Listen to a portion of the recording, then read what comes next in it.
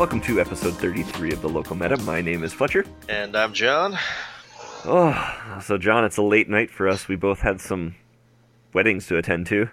Yeah, I actually ducked out of mine earlier than you apparently did. Yeah. I basically stuck around for the important dances and then left as soon as I could, so. Yeah, I kind of hung out for a little bit, and I got to catch up with some family that I haven't, or family and family friends that I haven't seen since I was basically a kid, so it was kind of cool, but it was a good time. So yeah, wasn't. They had free beer, so I'll take that. I got a free can of Pepsi, so that's kind of the equivalent, right? We'll go with that. I probably could have gotten another one if I asked. Yeah, if you would have asked nicely, but that seems like it's difficult. Yeah. I'm not a greedy person. One can of Pepsi is good enough for me. Okay. Actually, also, there was actually some pretty good chicken. Just fried chicken. Oh, there we go. Fried chicken? Yeah, it was I good. love fried chicken. Fried I wish I would have had fried chicken at my wedding. Yeah. Good times. Well, not my actually yes, at my wedding and the wedding I was at here, but at every wedding must there have we fried go. chicken. Pro tip from the Local Meta: if you have a wedding, have fried chicken. Yes. It cannot fail. So this week we're gonna be kind of finishing up our little modern meta deck breakdown. We're gonna hit miscellaneous decks. Yeah. Basically, we just kind of pick some decks that are sweet. Yeah, finishing up is kind of not fully accurate. There are a few that we're leaving out, but you know. I mean, and we may hit this up in the far future, but we just kind of wanted to put a bow on some of this on this sort of series, so that we can move on with our lives. But we wanted to hit. There were some decks we still wanted to hit that we didn't drop into the other categories because they're a little more fringe or weird. Yeah, they're either fringe or don't play by the normal rules. Like, you can make an argument that all of these fall under a different category, but they're just so weird in how they function that it's kind of, they deserve their own little category. Yeah. So why don't we hit up our first deck? We'll just talk about one of the most fun decks ever made. Yeah. Fun fact: I hate this deck.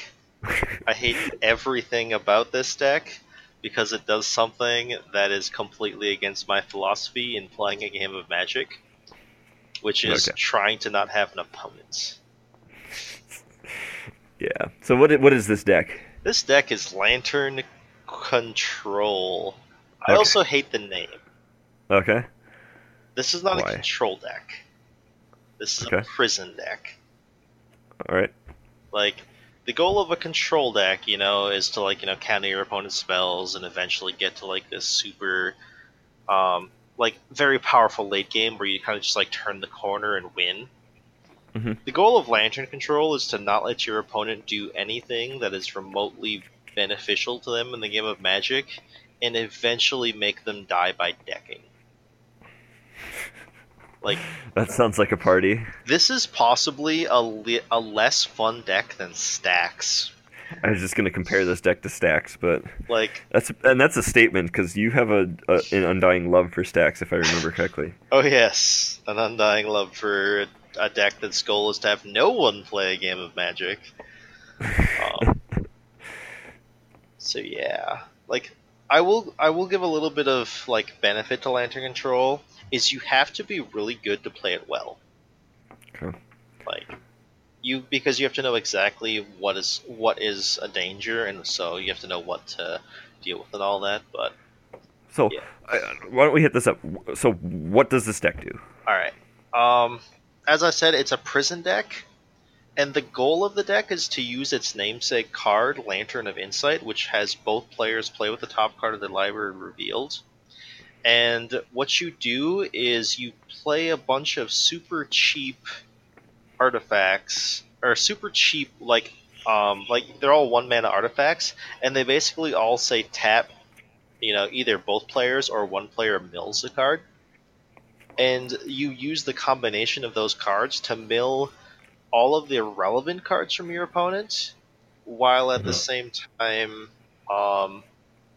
just like you have them only draw lands, or you only have them draw creatures that don't do anything, and various stuff like that.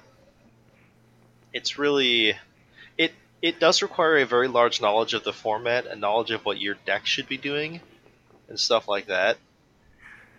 I mean, it's an interesting concept for a deck, if nothing else. Yes, the guy who made this deck is kind of known for playing or for building a bunch of off the wall Johnny decks. Hmm. Like this deck is a Johnny deck. It is Yeah, completely unfun for a Johnny deck. Like I'm a big fan of combo decks. Don't get me wrong, but damn this deck. I mean, this is taking weird cards and putting them together to make something that works. Yeah. And yeah, the guy's name is Zach Elsig, and props to him for his deck building. But he's always Yeah, yeah. he will never play a typical deck. Hmm. Like that's just it's not in him to do it. He's the ultimate Johnny. So So what? I mean, you talked about one of them, but what are the key cards for this deck? yeah, as mentioned, Lantern of Insight is it's the namesake of the deck, and by all like metrics is kind of the most important card in the deck because you need to have that information. Hmm. The other really important card in the deck is Ensnaring Bridge. The reason why this is so important is because the goal is to not die from combat. So if you have an Ensnaring Bridge in play, it doesn't matter if you let your opponent draw their Tarmogoyf, they can't kill you with it.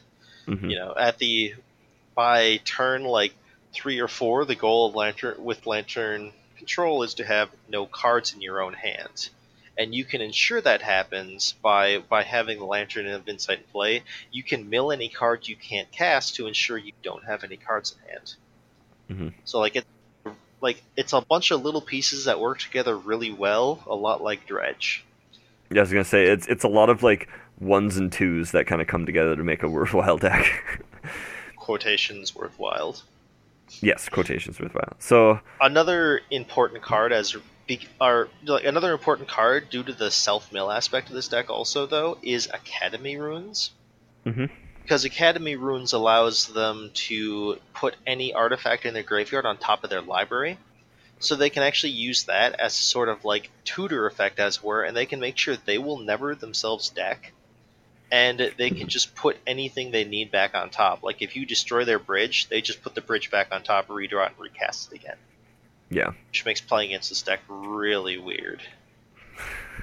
I mean, it seems really awkward because this deck is attacking from such a different angle compared to basically like every other deck that we've talked about. It's super weird and interesting. Yeah. Like So, sorry. sorry, I was just nothing of value, but like I've been wanting to build this deck for a while just to see what it's like to play it. But I don't know if I can bring myself to actually like consistently play it. It'd be like one of those things that's like, yeah, I'm gonna run this deck and see what happens, and then be like, okay, that was fun, and take it apart, Yeah, like this is or that was miserable, and take it apart. I own everything to build this deck, but I've never actually built this deck. Okay. Yeah. So, I guess we talked about how what this deck is doing and how it works. So how do we beat this? All right. There's a lot of splash hate for Lantern Control because it's an artifact-based deck in Modern, and I mean, obviously, yeah. anyone who thinks about artifact-based decks in Modern, they're going to think of Affinity. So they're going to want to. So like a lot of Affinity hate already exists, but a lot of it isn't necessarily good against them. As weird as that sounds, like a lot of the Lantern. I mean, a Hercule's Recall has to just do nothing. It buys you a turn, which ideally is all you need. Ideally. Like that's what a lot of the stuff will do, right? Like stuff like any sort of like pinpoint artifact removal or like mass artifact removal, like Hercule's Recall or Creeping Courage or anything. If you can actually get to a point where you can cast them, it can at least buy you a turn, if not buy you multiple turns to win the game. Mm-hmm. One of the most important, like one of the really good cards against them is Stony Silence, because their entire point is to play artifacts that they have to tap to activate to mill you and stuff like that. So by playing Stony Silence, suddenly, you're turning off their ability to, like, filter through their deck to find the relevant stuff and prevent them from filtering through your deck so you can draw the relevant stuff. Mhm. Um, um, I'm not sure if this makes me a jerk for saying, but another way of beating this deck is a lot of people who like to play weird decks want to play this deck, and those people aren't necessarily the best players, and they're likely to make a mistake. I mean, that's fair. Sometimes something that's flashy or strange just attracts people that Yeah, I've probably always should be playing something more consistent. I've always said that there's a certain type of person in Magic that they love playing decks that give them free wins, Hmm. and they look at this deck and they think it does that but it doesn't. Like, Yeah. there's only two people who have ever done well with Lantern Control. The guy who literally made the deck, Zach Elsick, and Mhm. Sam Black. Like, And Sam Black doesn't know anything about Magic, no, so he's not like, one of the current best Magic players there are or anything. right. And like, he's just really freaking good with off the wall strategy decks too. Mhm. So, Yeah. and this is just perfect for him in that regard. So yeah, that's Lantern Cool. Control in a nutshell. I just looked at our list of decks we're talking about like more thoroughly, and I realized that all of these are super fun. Yes. So let's get on to our next super fun deck that I hate. So Actually, I would love because I thought about building this deck. I actually have built this deck, I know, and you smoked me with it. and I have played this deck. this Yeah. I actually hated this deck when I first saw it, but I've grown to understand a new appreciation for it, if that makes any sense. Hmm. Like, this deck is 8-rack. So John, why is this deck called 8-rack?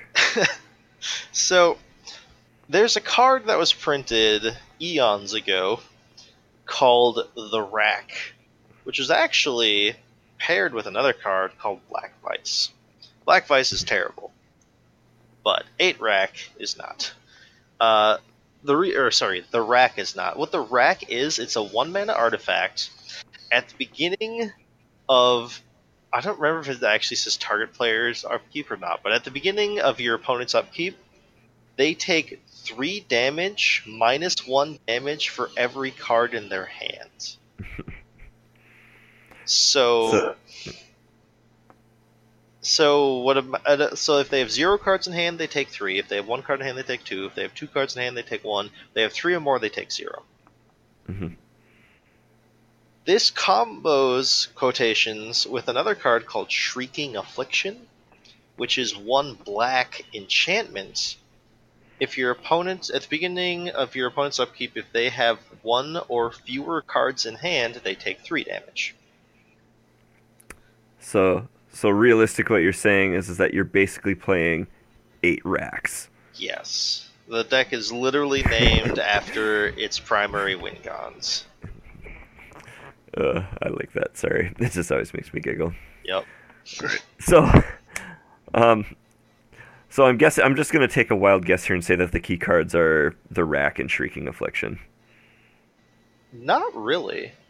Whoa. Well, sorry. Yes, the key cards are that, but the most important cards aren't. Okay, so like, what are the most important cards with 8-rack are actually all the super cheap and, to a certain degree, like the efficient discard spells. Mm-hmm. Like, it's really hard for them to win if they don't draw a rack effect. Their rack effects do nothing if they don't draw, if they can't go like turn 1 discard, turn 2 discard, turn 3 Liliana the Veil. Yeah. Like the deck, like the entire purpose of the deck is try and empty out your opponent's hand. If you don't draw your cards in such a way to allow you to do that, you obviously can't win. There's a little bit of play to it as a result of that. Because if your opponent's just sandbagging a bunch of cards and not playing out their cards, they're giving you a lot of time, and you can take advantage of that time. by you're playing cards like Mutavault, which allows you, it's a colorless land that you can pay a mana to activate. It becomes a 2/2 and just attacks your opponent. And you can just like, Mhm. chip shot them with stuff like that while they're trying to figure out what to do. Mhm. And this also has one of my favorite sideboard strategies in Magic, which is board in 4 Death Shadows in aggro matchups. And Like, just slam a Death Shadow on the table. I absolutely love it, right? Like, if you're like playing against Burn or something, you're like turn 1 discard, turn 2 discard. They're like burn, burn, burn. They're emptying their hand. They're trying to race you, and they get you down to like 9 damage or 9 life. You're just like Death Shadow, go. And they're just like, all right. Um, Ugh. yeah, it also plays one of my. This is actually, I'm a big fan of this card, even though this Mhm. card is one of the most unfun things you can possibly cast. It is a joy stealer. I really like the card Smallpox. Ugh. Like, for those who don't know, Smallpox is black sorcery. Each player discards a card, sacrifices a creature, sacrifices a land, and loses 1 life. Ugh. So, main deck, Smallpox or 8-Rack doesn't play any creatures. Mhm. It plays it actually has a surplus of lands to where like it doesn't have any late game menacing, so you don't really care if you if you have to sacrifice a land. And a I lot mean, of you're the throwing lands away to Raven's Crime too in late game potentially, right? yeah, Or medium game. and that's also like like it's a bit of a combo. If you cast like turn 2 Smallpox to discard this Raven's Crime, you didn't discard anything of value. Mhm. Like you're just up, right? And it's unbelievably just unfun, but it's super great to just get your opponent at one point with it. There, like I actually built 8-Rack because I really wanted to play a Eldrazi opponent and have maybe like turn 1 discard, they go there turn 1, they're like something noble hierarch go, and I'm just like turn 2 Lance Smallpox you. Just kick him in the nuts a few times because I got sick of losing to Eldrazi. You got salty, so you're like, all right, we're gonna do this. So yeah, it's like I got salty. Let's build a deck that will drive everyone else insane. Yeah, I seriously considered building this deck for a while when I was getting into Modern. Yeah, you had But a casual deck that did the same things as this deck. I mean, the casual deck I had was a blue black Liliana's Caress deck with oh, what is that card? No, I can't remember the name of it. Something whispers. Whispering Madness. There Yeah, we are. Yes, because I refer to the deck as Whispering Caress. And which is yeah, just so creepy. basically, yeah, I know. Which basically you just slam Liliana's Crest and then cast Whispering Madness and make everyone discard their hand, redraw it, and you could cipher it onto a zombie that you made with Zombie Infestation, and then attack with it and hit them and have them do it again, and you could cycle it through and make them discard a bunch of cards. That's also the deck that I have that runs 4 Wistful Thinkings, which if you've ever heard of that card, you'll probably have a strange look on your face. This is also the deck that he decided to put his dual lands in. I So did that once just because I was being silly. still, Okay, maybe I didn't. I don't know, but you're, I do enjoy it. But yeah, but it does play very similar to 8-Rack, where you're trying to empty your opponent's hand and do damage that way. But okay, so I guess that gets to the point here. How do we beat this deck? it's really hard for 8-Rack to beat Leyline of Sanctity. Yeah, Like okay. that's like the go-to way of like hating on 8-Rack. Um, because they're playing like most of them are playing mono black. There are black white variations of this deck, which hmm so the reason to play black white is literally one reason, right? You get the I believe the card is called Flagstones of Troycare or whatever, Yep. which whenever it goes to the graveyard, you search your library for a plains or a land or whatever and put it into play. So you get to go like turn one Urborg, turn two Flagstones, tap both Smallpox, and your opponent's down to land, and you're not. I think it's cute, but It's cute, but it seems like greedy. it's completely unnecessary. It does give you Yeah. some better sideboard hate, which is nice because White has the best sideboard hate in all of Magic, but I just don't think it's worth it. So as a Yeah. result, like the black white can play enchantment removal, but mono black can't. So mono black can't beat Leyline of Sanctity. Okay. Um, Otherwise, just having a fast clock can be good against them. My comment about boarding in Death Shadows against aggro decks is completely legit and valid because Burn and Affinity are two bad matchups for you. Mm-hmm. So you just board in this huge stomper dude as they're trying to like race you. And Yeah, I mean, you're boarding in one huge stomper versus however many. If the affinity player is attacking you with 5 creatures, it's like, well, shit. yeah, it's a little You're bit. just dead anyways. They leave back their Memnite to block your 7/7, Yeah. and you. Mm-hmm. Otherwise, something that is kind of a adage about discards is that you can't discard the top of their deck. Yeah. If you Unless you're playing Lantern Control. Yeah, if you can top deck even remotely reasonably, it's really hard for 8-rack to like slam the door on you, right? Mm-hmm. Like if you can top deck early enough, like if you're top decking when you're already empty-handed, you're probably dead. If they've drawn a rack effect, it's too late at that point. But if Mm-hmm. they're like, well, I really need to take this card out of his hand because this card's going to beat me, and then you just draw the card and cast it, it's like that's something that happens a lot when your opponents play discard spells. Because here's the fun thing, right? If they're making you discard the card, it's probably a good enough card that you're playing it in multiples. Yeah. And you play multiples of a card so you can draw multiples of a card. So yeah, top deck well, really fast and resilient game plan. Is possible to outdurtle 8-rack, but if they it's possible to outdurtle 8-rack as long as they don't draw Liliana the Veil, because you will never get ahead of them if they have Liliana. Yeah, that just seems like a losing battle in some cases. Yeah, then Leyline's pretty good. So Okay, cool. Should we move on to our next party time deck? yay! Another deck that's goal is to not let their opponent play Magic. I'm feeling a theme today. Maybe this should be like modern meta deck breakdown. Not play Magic. Modern Metadeck Breakdown. Prison? Question mark. Question mark. Okay. Um, this one is like this is kind of describing two different decks with the same basic game plan, and that's Hate Bears. Mm-hmm. You basically there's effectively three different ways of building Hate Bears, but there's the green white Hate Bears, there's the mono white Hate Bears, and then there's black white Eldrazi. The two that you're most likely to see nowadays are mono white Hate Bears and black white Eldrazi. Green white's kind of fallen by the wayside. The things it disrupts are just not good enough against the way the meta has currently transformed.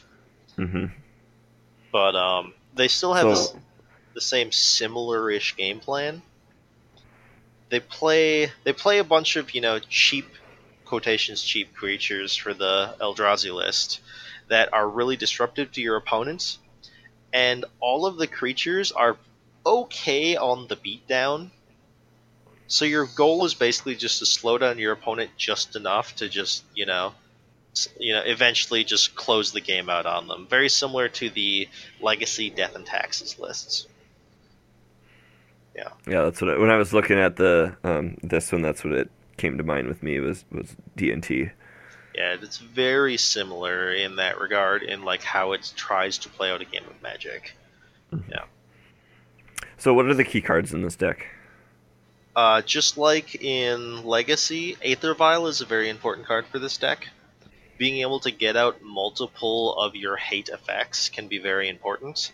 Plus, being able to cheat on mana is very important for this deck to actually get ahead, because while the creatures tend to be of reasonable power level, The reason why it's called Hate Bears is because a lot of them are 2 power 2 drops. Hmm. And 2 power 2 drops don't stand up very well against a turn 2 Tasigur or Gurmag Angler. Or turn any Tarmogoyf. Yeah. Also, it's kind of important that they draw the right hate creatures in the right matchups. Like it doesn't really matter if you happen to have drawn 3 Leonin Arbiters against the Storm deck if you never saw Thalia. So Hmm. they're a little reliant on being able to draw the right cards on the right time, but that's just going to happen whenever you're playing a deck of this, basic type of strategy. Hmm. I mean, you need to draw the right hate piece at the right time for a lot of decks and stuff. It's just like a control deck, drawing the right answer for at the right time. Yeah, it's very similar. Like this is basically like a creature-based control deck, but it's Hmm. more disruption instead of true control. Yeah. Eldrazi actually have a pretty good bonus in this regard because Thought Not Seer is good against every deck. Like just Yeah, that card's good. period. It's like it Yeah. doesn't, it's a creature-based way to attack the hand, which is why Black White Eldrazi will also play Tidehollow Sculler, which is another creature-based way to attack the hand. So they actually kind of have a leg up in that regard. They can actually hate out more stuff as a result. And like the gist of these decks is like most of the creatures they play are very, very disruptive. Other ones are very good at attacking, and if you're playing Eldrazi, they're both. Yeah. The issue with like the mono white and the green white versions of this deck is they're kind of forced to play stuff like Mirren Crusader, which has actually gotten better lately with the format shifting. But they used to play like Sarah. Is it Sarah Avatar? Is it the 3/3 flyer for 2? Can't be cast on the first, second, or third turn? Uh, no, I don't think so. No, I can't remember. I thought Sarah Avatar was Oh, yeah, that's the big the thing. life one. I know. Sarah Avenger. Yeah, Sarah Avenger, sorry. Yeah. And That's okay. I'm just all Sarah Avenger is just a beat yeah. stick. She's Hmm. just a 3/3 flyer for 2 mana that you can't cast for the first 3 turns of the game. With vigilance, With flying vigilance. vigilance. And some of them also play stuff like Blade Splicer, which is a 1/1 for 3 that makes a 3/3 golem token that has the ability to with first strike and stuff like that. So, like, as to where like the Eldrazi kind of have it easier in that regard because they're able to, they can play their Thought Not Seer and just beat you down with a 4/4. Like Yeah. that's still just a generically good thing they can be doing. This deck feels super fair compared to a lot of the other ones. It is. The only thing it's really doing that is massively, quotations cheating is Aether Vial. Hmm. They're not doing anything like super insane otherwise. It's just like taxing your creatures, basically. It feels really, really unfair when your opponent, they go like turn 2 or turn 3, Aether Vial in my Leonin Arbiter, Ghost Quarter you, Ghost Quarter you. Like, you just hate your entire existence at that point. Yeah. Especially if you happen to have tapped out on turn 2 for anything. Hmm. So, like, they can do some pretty broken feeling things, but, like, as a whole, their power level is not insane. They're very much a sum of the parts deck. Yeah. So,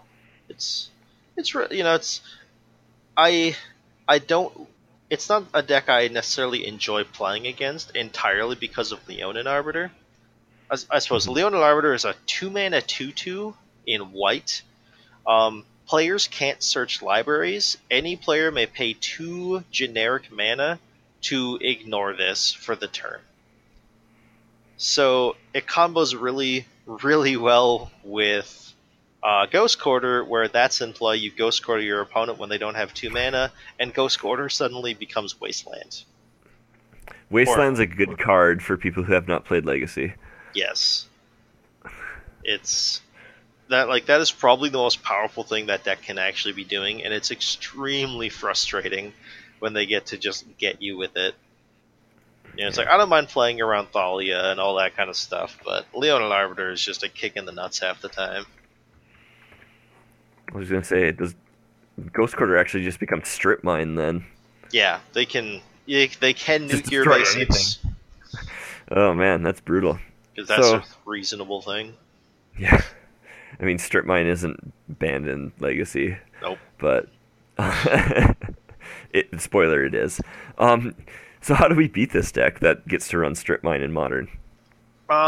This deck, Hyperbole. yeah, this deck is actually very, very weak to removal. Which, If you can cast it. yeah, as long as you can cast your removal, this deck is very, very weak to it. Because, like, almost all the removal in the format can kill almost all their creatures. Because, like I said, they're playing a lot of 2-mana 2/2s and stuff like that. Mhm. It's a little bit harder to beat the Eldrazi versions because 4-mana 4/4s are able to, on turn 2, tend to be able to stand up a little better to a lot of the removal, and they also will play stuff like Reality Smasher as like a game ender and stuff like that. But for like the actual hate bear decks, it's just having removal for their answers is just very important. Okay. Otherwise, this deck is very bad at regaining control if it falls behind. Like if you can deal with like their first few hate bears and you're able to like put pressure on them where you got like a couple big Tarmogoyfs or Death Shadows and stuff like that. They're unfortunately top decking those 2-mana 2/2s, and they just don't match up very well if they don't have the enough pieces to make them actually function the way they need to. It doesn't matter if you like once you get down that Death Shadow, if it becomes like a 7/7, it doesn't matter if you happen to top deck that Thalia. She's not going to do anything anymore. Mhm. It's too Just a speed bump at that point. yeah.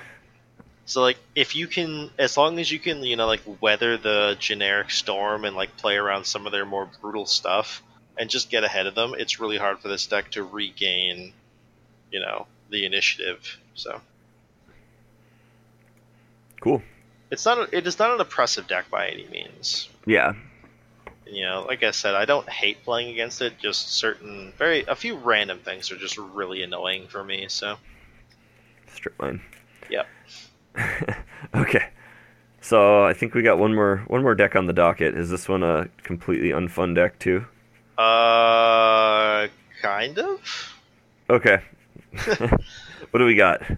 This this time we're going to talk about Scred. Scred. Scred Red to be specific. Okay. Scred Red is a really interesting deck. It's mono red control.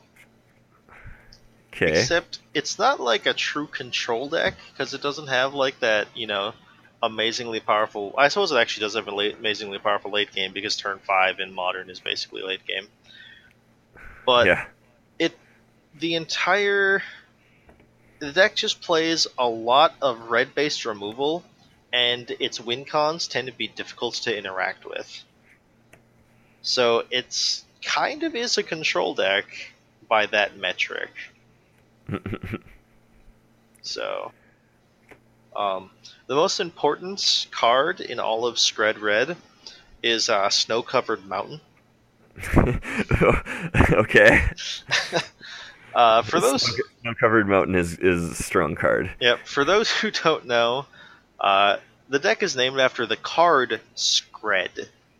Scred is one red instant.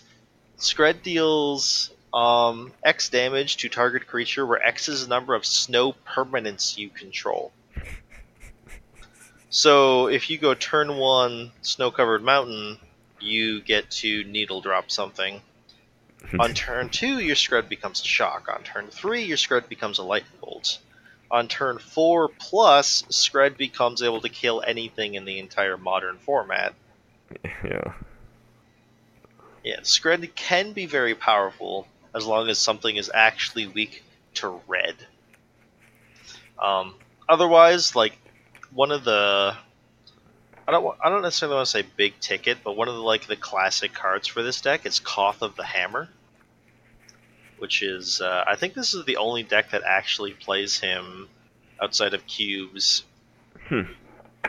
He's a 4-mana planeswalker where his +1 untap target mountain, it becomes a 4/4 elemental until end of turn. I don't believe it gives haste, and I believe it's still colorless. Hmm. Uh, he has a minus, which I think it's like -2. Uh, untap up to 4 mountains you control. Oh, I'm gonna make sure I'm getting this stuff right, since okay. the internet's in front of me and I'm not using it like a reasonable person. Uh, Psh, internet never gonna on catch the on. tap target, it doesn't become a red elemental, but Okay. does not gain haste. It is still land. Okay. And -2, as I said, add 1 red mana to mana pool for each mountain you control. Okay. And then he has a -5, which he comes down with 3 loyalty as a 4 drop, ticks up to 4 immediately. So he actually can ultimate in only 3 turns. Okay.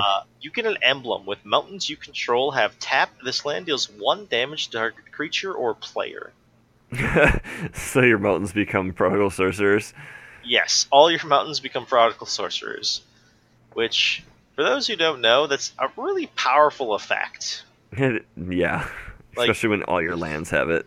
yeah, it's very possible that you've already killed your opponent, like, Hmm. before this, but if you didn't, suddenly you're machine gunning down any creature they happen to play. And anytime they don't play a creature and you just have mana left over, you're just nugging them in the head for 1. So, Uh, yeah, so that's the major win con. yeah, Koth is I think the only win con in the deck that's played as more than a, like, 2 of. He's usually a 3 or 4. That's sweet. uh, so how do we beat this deck then?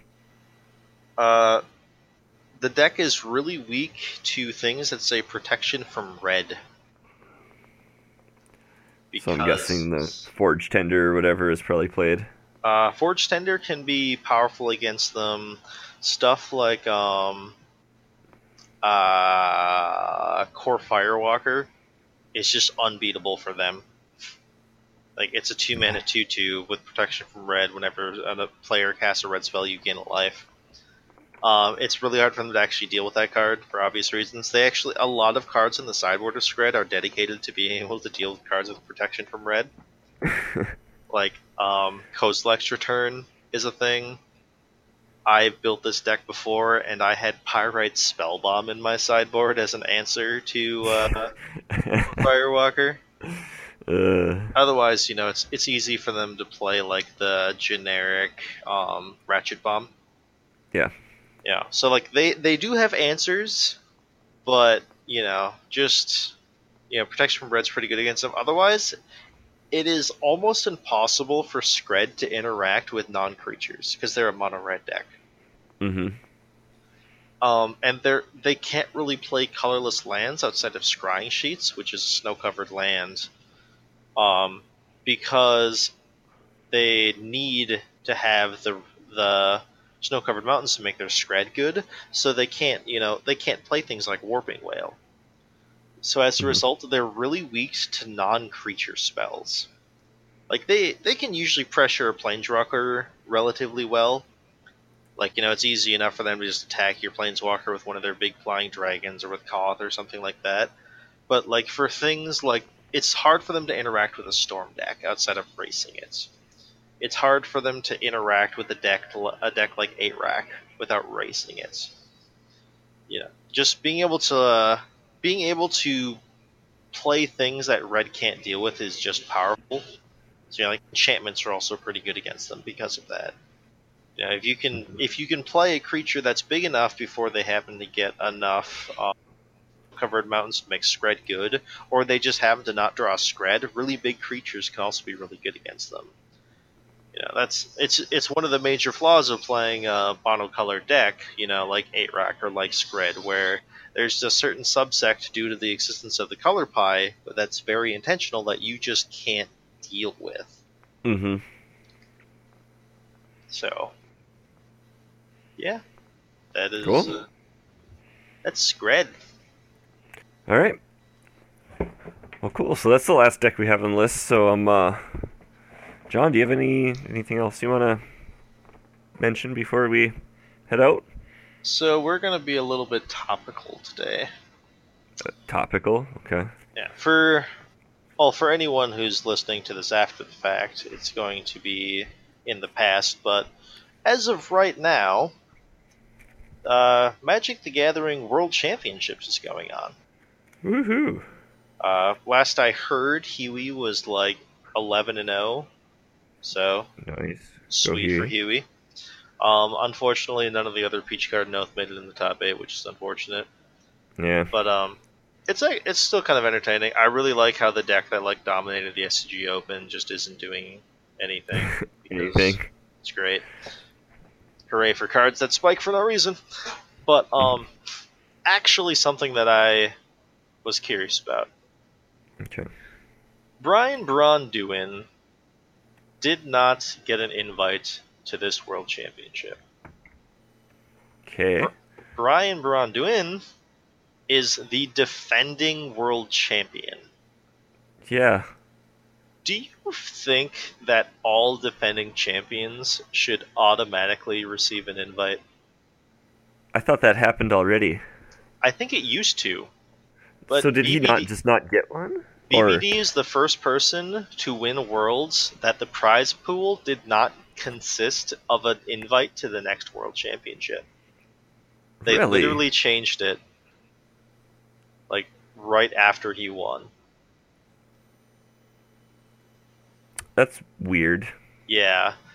This is actually really, like, I actually thought about this before. I didn't even realize Worlds was this weekend, but I thought about this a couple weeks ago because in StarCraft 2, um, the Blizzard World Championships, the defending champion for that is currently not qualified for the Blizzard World Championship. He hasn't Huh. won a qualification yet. He's been kind of having a badish year. Yeah. And so, like, it's this big hubbub. It's like, well, is the defending champion even going to be allowed to defend his title? And stuff like that. A lot of people, there's a lot of people who are, like, complaining that BBD isn't there. There's a lot of people who are like, well, he didn't earn the invite, so, it doesn't matter. Huh. So I was curious what your opinion on that. So, I guess a lot of it is the intent of what the World Championship is. So, and I'm going to ask, like, the way I frame it is he the defending champion? Like, and emphasis on the defending. Like, Mhm. so, like, UFC, like, there is a champion. He has a belt. And if somebody wants that belt, they need to go fight him. Uh-huh. And, like, you don't give away the belt without having a lot of stuff happen, or the dude with the belt fighting the another dude who wants the belt. Mm-hmm. Like, so there's that. But with like an event like this, is he defending anything as part of it? Like that's what I'm wondering. Like I still feel like like the prize pool should almost include an invite in some way, but I can see why they wouldn't. It still feels weird. I'll be honest. Like it feels a little strange not having the previous world champion there. You know, but Yeah, I think it's super weird. Like I kind of agree. I get why it doesn't include it, but at the same time, I think it should. Like, yeah. even if it literally just amounts to as like a cherry on the top, Hmm. like it's still just like a nice little thing to be like, yeah, you're guaranteed to be able to come back next time. Hmm. Like I I would be relatively okay with someone who's like they're not very great at pro tours, but they are a stone master of like the 24-man tournament that is the Yeah. world championship, right? Like they're just really good at predicting what the best people are going to do. Hmm. Because like I'm granted that is a different skill set, and Hmm. it kind of ruins the whole like well, anyone can qualify for worlds thing as long as they're good enough. Hmm. But it's like I don't know. I'd be totally fine with something like that happening. I mean, if someone honestly just keeps going back to back to back worlds, who who is anyone Yeah. to Right. say that's not good enough to qualify for worlds is winning worlds? Yeah. Yeah, I agree. Yeah, and the funny thing is on the flip side, I can totally see the arguments against that. Yeah, it's like Like this should be like this is a seasonal event. This should be the 24 best people from this season. yeah, And which sure, and I get that too. I I don't know where I come down on it. I mean, yeah, honestly, I just want to watch really good people play Magic. yeah. I can definitely agree with it from both sides. And I mean, like Mhm. BBD did not have a great stellar year by any means. He did not actually. He tanked one of your PT drafts. Absolutely. Like I think I thought he was a he's lock for you. I think he's still gold. I'm not sure. I'm not sure. Like I'm pretty sure he's still on the train, as it were. And like Mhm. props to him. Like he didn't take it personally. Like when he found out he didn't have an invite, he's like, "Well, I guess I'm just gonna have to prove all my doubters wrong." He literally said that on Twitter. So a lot of people said that Cool. he kind of like got lucky in winning his world championships, right? Apparently But he I was, mean, you got to get lucky a little bit. Like yeah, even John Finkel has to get lucky. yeah. He just bends the rules of the universe to make his own luck, though. So, but apparently he was also a super cool guy about it. Like his teammates were saying how he was still in town up until like Wednesday, helping them test for the tournament. Cool. That's So, awesome. yeah, he's still a super cool props dude. to him. I still like BBD. I think I think he was awesome and stuff. Like just with his approach to Magic and everything. Like Mhm. I've liked the bit I have seen him. I've really liked him. Like I thought always seemed like a really cool, upstanding guy. Yeah, it's unfortunate that he's not there, but at the same But I time, mean, what can we do about it? yeah. I mean, tangentially related, it's really cool to see somebody like Huey, who is just again, a really cool, good, upstanding guy, like crushing this tournament. I'd love to see him go all the way. Yeah, like it's really nice to like. I really enjoy when like the old timers, which William Huey Jensen is absolutely an old timer. Yeah, totally. When they just kind of like show up, kick down the door, and be like, "Don't worry, I still got it." And Huey could show up and kick down the door because he's huge. Yeah, the man is a literal giant. Yes, but It's like yeah. the same reason why I just like I can't help but smile whenever Finkel just like makes another top 8, right? Oh man, yeah, it's awesome. It's like you're old school and you're crushing worlds. That's great. I think Raptor is also in top 4, which is also really sweet because he's had a Oh, cool. killer year. Like He has had a killer year. voted into the including Hall it. of voted into the Hall of Fame, won the Magic Online Championship, won a GP. Like, yeah, Yeah, he's been doing pretty good this year too. So that would be a pretty good cherry on the top for him, though, if he just like, oh yeah, I'm getting voted into the Hall of Fame, and I'm the world champion. that'd be sweet.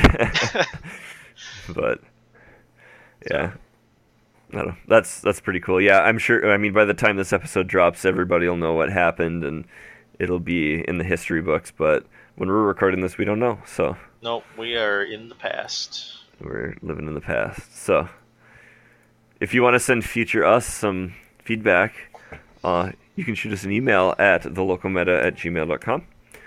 If you want to catch us on Twitter, we are at thelocalmetapc.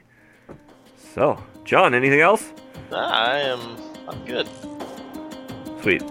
So we will catch you next time. See ya.